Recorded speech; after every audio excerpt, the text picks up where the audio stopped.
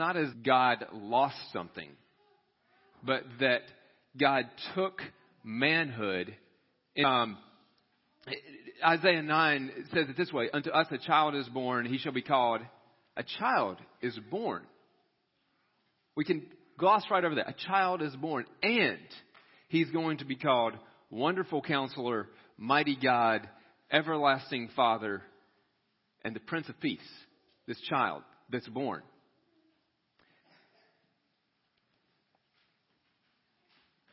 It's easy to get lost in the technicalities of the incarnation. You know, how did God empty himself to become a man? But the truth is, he laid aside his nature, his divine nature, to take on ours. And as Christians, and not just at Christmas, but every time of the year when we gather together, we do so out of a shared belief in a tremendous miracle. Every time we're together, we gather because of a shared belief in a tremendous miracle. The God of the universe broke through the veil, concealing the divine, and became both fully God and fully man. He invaded our history. In fact, our entire calendar reflects this. He was here in the flesh at a specific point in time. It wasn't just a good man, a good prophet that maybe pointed people toward God. God was here in the flesh at just the right time, according to Scripture. And this has incredible implications. If Jesus was God and he walked in the flesh, this has incredible implications. It means that we have a God who is not distant. As Colin prayed for me earlier, he's a God who rolled up his sleeves. He's a God who involved himself in our brokenness. He's a God who is the ultimate Good Samaritan. He's not passing by just on the other side of human brokenness, but he's rolling up his sleeves in a great personal cost. Our God is binding up the wounds of mankind and making us whole again. This is incredibly profound. And I think the truth of this grips me more right now than it has ever in my entire life. But we don't need more study about Jesus. We don't need more knowledge about the incarnation. And I want to try to take off the lens, as Steve was doing this morning. I want to try to take off some of the preconceived ideas we have about what this means for us and look at this from a different perspective.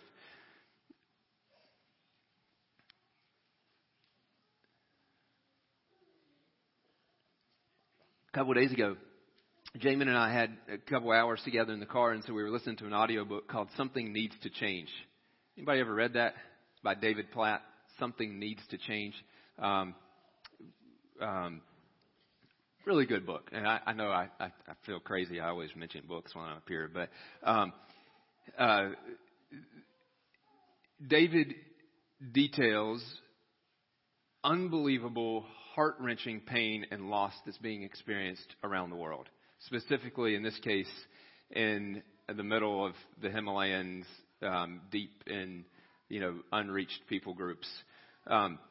He talks about persecution that Christians are going through there, demon possession, hunger, poverty, child trafficking, and humanitarian crisis that I just can't even wrap my head around. And so I was asking myself, as I listened to that account, what does joy to the world? What is peace on earth? What is redemption? What is the liberation that we celebrate in Christ? What does the giving of gifts have to say? What do all of these things have to say to a family who's had their precious little girl kidnapped into slavery to wicked men? What does it have to say to a husband whose children have died from simple preventable diseases and whose wife has hung herself out of sheer despair and desperation? What do the gifts that we give and celebrate have to say to people who live in constant fear every day of appeasing the gods, and they're so poor they can hardly even stay alive? I don't know if I can answer all of those questions. But I want to set aside religion for a second. Take off the glasses that you wear, that you approach this story with. And if you can, be completely heathen for a minute. Now, maybe not completely. Just, I'm not asking for any war hoops. But take your pre-existing understanding of God and who He is, and just set it aside for a minute. Maybe your understanding of the Christmas story, and put it on the shelf, and pretend you're hearing about Jesus for the very first time right now. Today is the first day you've ever heard the name Jesus come from the lips of a human being.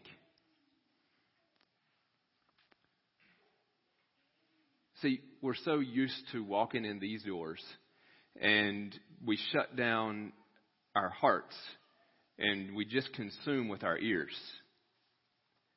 And we don't truly allow our spirit to engage with the truth that we hear. I think there are two questions of massive consequence, and probably more, but I'm going to talk about two today, of massive consequence if the Incarnation was a real event. If Jesus was really God and He really became man. And if Christmas is not just a lie. There's two questions of massive consequence. The first one is, who is this God? Who in the world is this God? And the second one is, what does this mean for me? So, remember, you're heathens, and you've never heard this before. And I'm going to do it. I've never actually preached to heathens besides you guys. So I'm sure I don't know how to do that, and I'm probably going to create more questions than I'll create answers. But I must tell you, my dear heathens, that this God is like nothing you have ever seen before. Your gods have kept you in fear of their anger and their retaliation for any infraction incurred against their laws. My God is so different. He doesn't retaliate, but He's full of compassion and forgiveness, and His grace empowers people to live in the way that He calls us to. All the gods that you have experienced have taken and taken and taken until you have nothing left to give. They have exacted and demanded your performance and your allegiance and left you lifeless. My God is so different. He gave the best that He had so that everything that He enjoys could be yours. Your gods fueled their worship with hate, and hatred runs through generations until you hate just for the sake of hating. My God is so different. His very nature is love, and everything that He does is informed by His love. It's like His heart is love.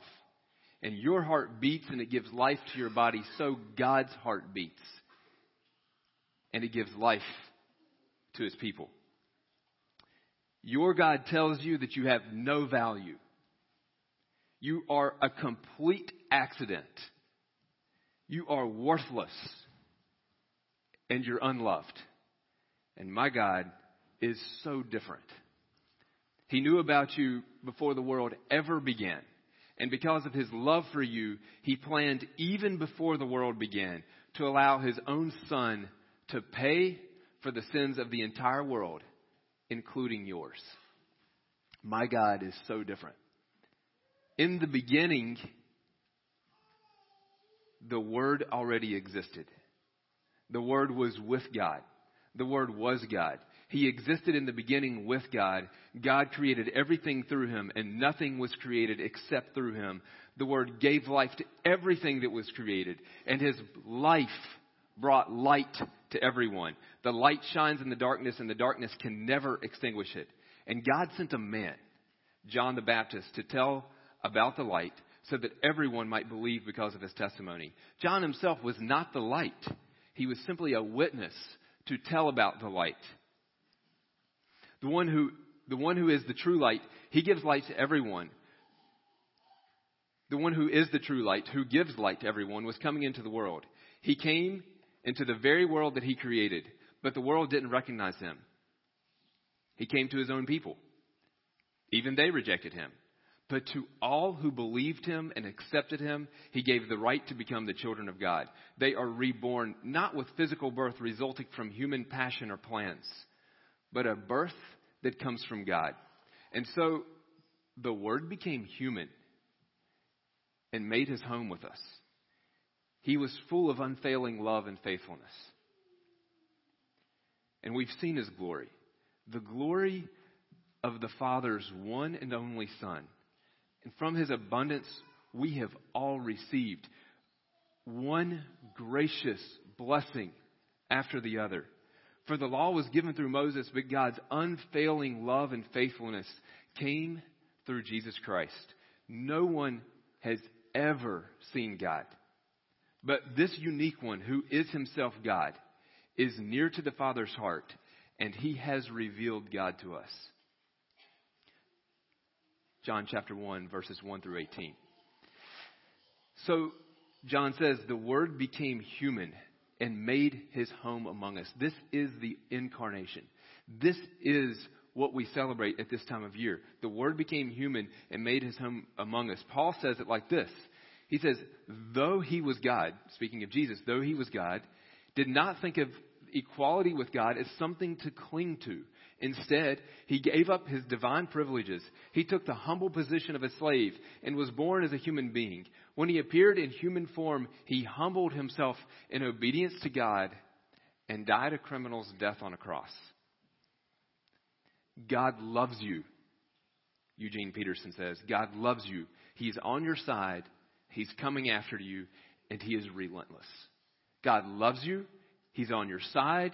He's coming after you, and he is relentless. That is part of the story of the Incarnation. But what does this mean for me? I haven't told you the whole story. To leave it there would do absolutely nothing for the precious people in the Himalayas. The Incarnation is nothing. Is meaningless. It's purposeless. It lacks potency. The Incarnation lacks potency if we don't take it into ourselves and make it our own.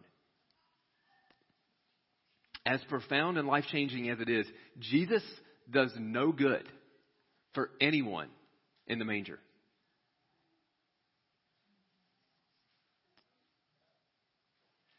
He laid aside his nature to take on ours so that we could lay aside our nature to take on his. When we look at this through the eyes of religion, you know what that sounds like? Laying aside our nature to take on his. When we look at that through the eyes of religion, that sounds like sacrifice, doesn't it? Sounds like sacrifice. It sounds like, I think that might cost me something. If God became man, truly, what could he not ask of me? If God became man, what could he not ask of me? And in fact, if God became man, what has he required of me that he has not already done or already given? If God became man, what could he not ask of me? Jesus, God incarnate, fully God, fully man, says this: if any of you wants to be my follower, you must give up your own way. Take up your cross and follow me. If you try to hang on to your life, you will lose it. But if you give up your life for my sake, you will save it. What do you benefit if you gain the whole world but you lose your soul? Is anything worth more than your soul? For the Son of Man will come with his angels in the glory of the Father and will judge all people according to their deeds. The truth is that when we're captivated by and surrendered to the Father's love, it always leads to the cross. And I know that's not the normal Christmas story. But think about it. When we're captivated and surrendered to the Father's love, it always leads to the cross. And to the degree that I have been captivated by and surrendered to the Father's love, the cross will appear as an opportunity, maybe even a privilege. Do you hear that? To the degree that I've been captivated by the Father's love, the cross will appear as an opportunity.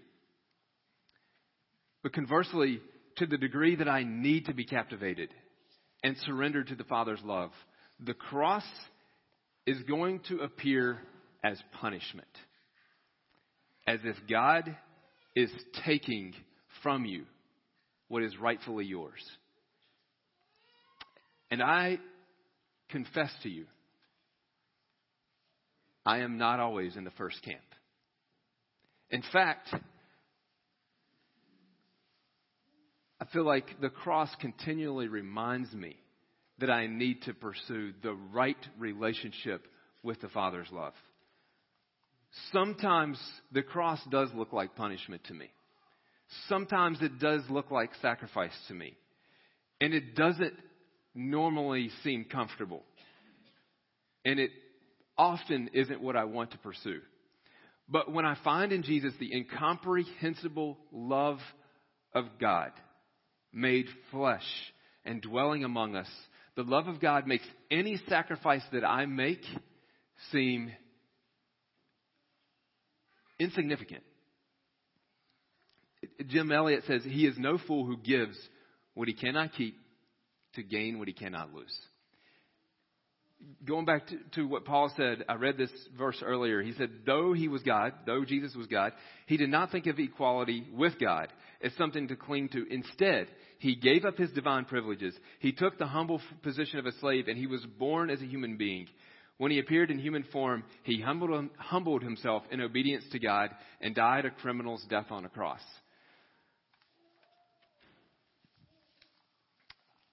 I skipped part of that verse. Does anybody know what I skipped? Let this mind be in you. Let this mind be in you.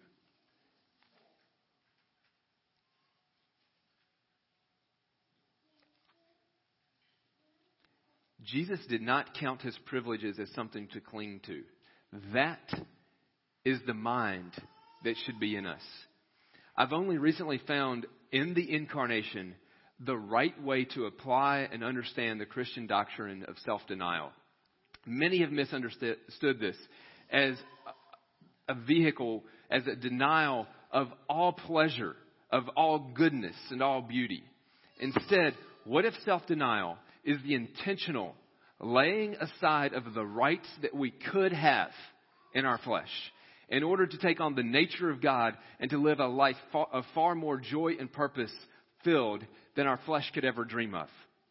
That just as Jesus laid aside his rights as God and didn't count them as something to cling to, and instead took on flesh and humbled himself to a criminal's death, we are invited to lay aside our flesh and receive the gift of eternal life. Do you see that juxtaposition? Self-denial is not denying all that is good and right and wonderful in the world. Earth is crammed with heaven. And self-denial enables a restoration of what it actually is, of what it rightly is. Self-denial allows us to enjoy God's good and beautiful creation for what it truly is, not for what flesh has distorted it into. Self-denial is a restorative work. We set aside the curse in order to live in Eden. Self-denial for Jesus was him setting aside what was naturally and rightfully his in order to gain something far more precious. As Hebrews says, the joy that was set before Jesus, he endured the cross, he despised the shame, and he sat down at the right hand of God. And self-denial for us is the same. We set aside our rights and the accommodations that could be ours in order to gain something of infinitely more worth. Just as Moses chose to be mistreated with the people of God than to enjoy the fleeting pleasures of sin for a season, he considered the reproach of Christ far greater wealth than all the treasures of Egypt.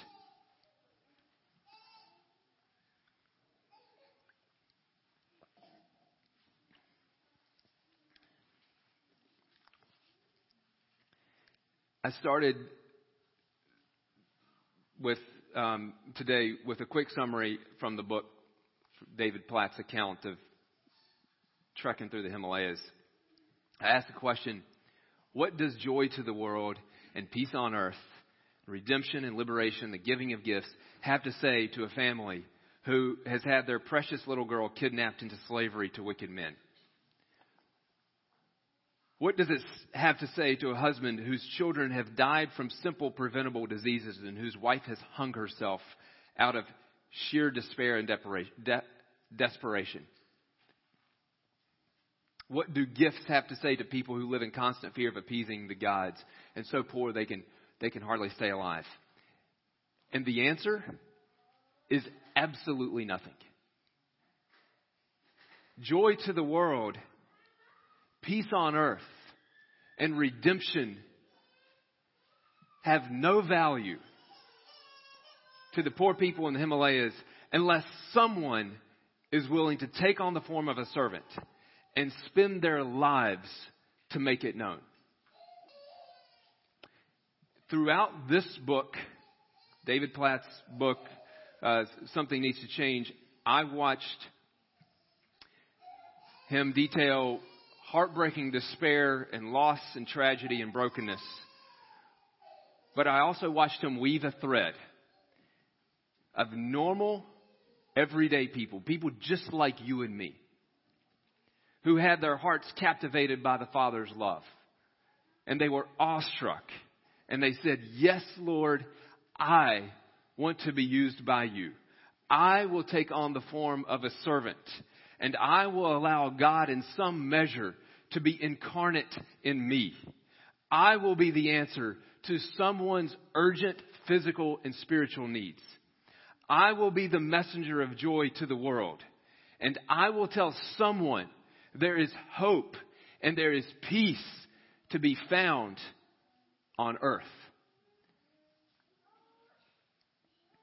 A few nights ago, Jamin and I were on the way over here to church, and we saw a light, a beacon we saw a light in the sky, and it was really bright, and it was interesting. It was just a weird light. And I found myself not turning towards the church, but pursuing the source of the light.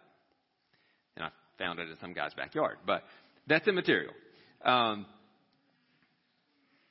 realize there is a compelling spiritual analogy. And I hope that this church can be a beacon of light in a dark place. There is joy to the world. There is peace on earth. But we have to let people know. We can study Jesus to no end. Truly, there is no end to the study of Jesus.